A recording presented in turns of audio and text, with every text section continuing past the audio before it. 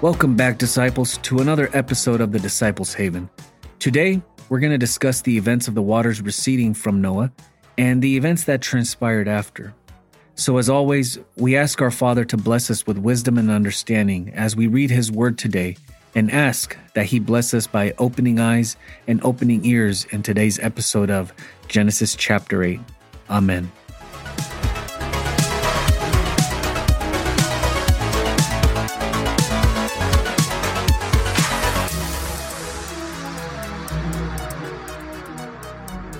Welcome, one and all, to today's episode of the Disciples Haven, the show that brings you God's Word one chapter at a time. Just to recap from our last study, God has caused it to rain on the land. Noah and his family, along with 2 of every flesh, were aboard the ark, and God sealed them in. And we pick up where the rains have now stopped and the water begins to recede. Now, keep in mind, this wasn't an instant receding type of thing. It took time. But without further ado, Genesis chapter 8, verse 1, and it reads, "And God remembered Noah and every living thing, and all the cattle that was with him in the ark, and God made a wind to pass over the earth, and the waters assuaged." In other words, the waters began to settle and recede. "The fountains also of the deep and the windows of heaven were stopped, and the rain from heaven was restrained. And the waters returned from off the earth continually. And after the end of the 150 days, the waters were abated." Now, why did all this happen? As it said in verse 1, God remembered Noah and every living thing with him in the ark. Don't ever think that God forgets about you. God takes care of his own. God always remembers his promises. Verse 4, "And the ark rested in the 7th month on the 17th day of the month upon the mountains of Ararat. And the waters decreased continually until the 10th month. In the 10th month, on the 1st day of the month, were the tops of the mountains seen." That would be about 3 months later, so a slow receding of the water because now the mountain tops are able to be seen. "And it came to pass at the end of the 40 days that Noah opened the window of the ark which he had made. And he sent forth a raven, which went forth to and fro until the waters were dried up from off the earth." A raven. Why a raven? Well, you should know that a raven is not a clean bird. In other words, it's not a bird for us to eat. They are scavengers. They eat the carcasses off dead animals or even humans. Also, he sent forth a dove from him to see if the waters were abated from off the face of the ground. A dove now is a clean animal. But most importantly, a dove is symbolic of the Holy Spirit. Something to keep in mind. "But the dove found no rest for the sole of her foot, and she returned unto him into the ark, for the waters were on the face of the whole earth. Then he put forth his hand and took her and pulled her in unto him into the ark." Now a raven and a dove were sent, but only the dove returned. Well, as we just learned, ravens are scavengers, and most likely was feasting on the numerous amount of dead that it would find in the area, since God killed everyone and everything in that area.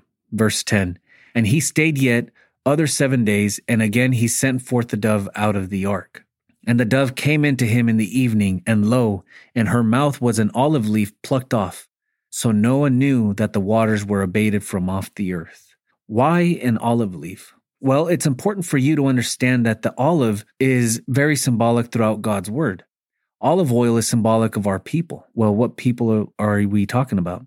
The 12 tribes of Israel. The judges and kings appointed to rule the 12 tribes were anointed with olive oil. The 12 virgins that Jesus Christ taught about needed to have olive oil in their candles. There are numerous passages written throughout God's word using the olive and olive oil that we use to this day. But as we study more in God's word, you'll see how we can use some of that knowledge today. Now, something else to ponder on with what I said on the last episode, how Noah's flood was not worldwide and how it was only for his area. Because think about it. It takes an olive tree roughly 5 years to be able to produce fruit. 5 years. And this dove brought back an olive leaf just like that. The world that was, meaning the first earth age that we all lived through, that was destroyed completely. by a massive shake of the earth and a massive worldwide flood. But Noah's flood was only for the region that Noah lived at, not the entire world. Verse 12, and he stayed yet another 7 days and sent forth the dove, which returned not again unto him any more.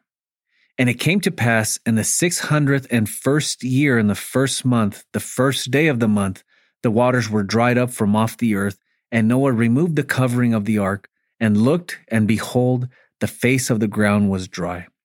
And the second month, on the 7th and 20th day of the month, was the earth dried. And if you've been keeping track of these time periods from chapter 7, verse 11 to here, chapter 8, verse 14, you'll see that we have exactly 1 solar year. Now, why is that significant? Because we, as God's children, are called to be children of the light. If you notice, going by our today calendar, we go off of what we know as a lunar calendar.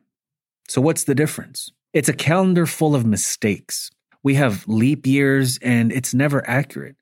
But if we used a solar calendar, like how the people back then used, we'd come to a perfect year. Today we use the solar calendar to celebrate the holy Sabbaths like Passover and the Feast of Tabernacles, etc. How? Well, the earth tilts on its axis at about 21 degrees, a result of God's anger during the overthrow of Satan, or the Kadabol in the Hebrew tongue. When God shook the earth, he tilted it on its axis 21 degrees. Because of that tilt, we now have the 4 different seasons, the jet streams, etc. But there are 2 days in our year that are equal throughout the year, the spring and the fall equinox.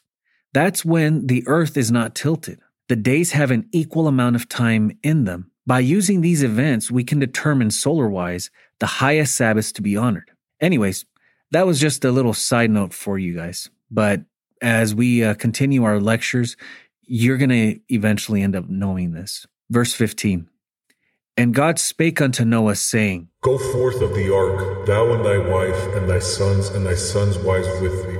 Bring forth with thee every living thing that is with thee, of all flesh, both of fowl and of cattle, and of every creeping thing that creepeth upon the earth, that they may breed abundantly in the earth, and be fruitful and multiply upon the earth. Now, think of this as a clean start. God has wiped away everything that offended his ways of doing things. It seems to be a circular pattern of things, doesn't it? Man messes up, God comes and has to make things right again, only for man to mess it up all over again. And you'll see what I'm talking about as we read on. Verse 18, and Noah went forth, and his sons, and his wife, and his sons' wives with him. And every beast, every creeping thing, and every fowl, and whatsoever creepeth upon the earth, after their kinds, went forth out of the ark. And Noah builded an altar unto the Lord, and took of every clean beast and of every clean fowl, and offered burnt offerings on the altar. Now, this is the first time the word altar is ever mentioned in the Bible. And the Lord smelled a sweet savor, and the Lord said in his heart, I will not again curse the ground any more for man's sake. For the imagination of man's heart is evil from his youth. Neither will I again smite any more everything living, as I have done.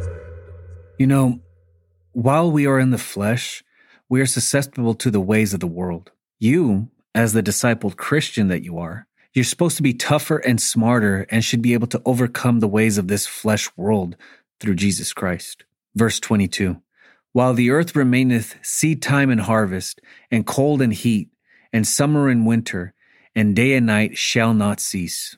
Let's read that verse one more time, shall we? While the earth remaineth seed time and harvest, and cold and heat, and summer and winter, and day and night shall not cease. But Jose, our politicians and activists tell us that the Earth's climate is changing and we're all going to die in 12 years due to climate change. God's word literally says no to all of that. Cold and heat, summer and winter shall not cease.